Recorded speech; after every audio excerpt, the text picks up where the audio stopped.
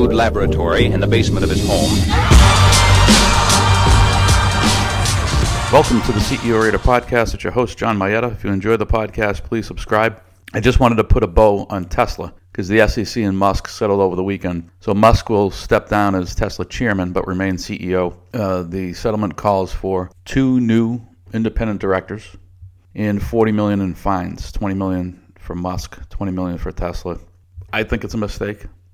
I think he should be forced out because I think now it sort of sets a precedent where maybe you can get away with a tweet, a post to social media whereby you suggest something positive and you move the stock, you manipulate the stock, and you crush those who are short the stock.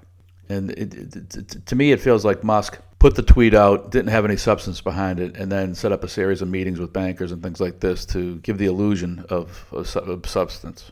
That's what it feels like from the outside looking in. And a fine, I referred to it earlier as a slap in the wrist, but it frankly doesn't even amount to a slap in the wrist.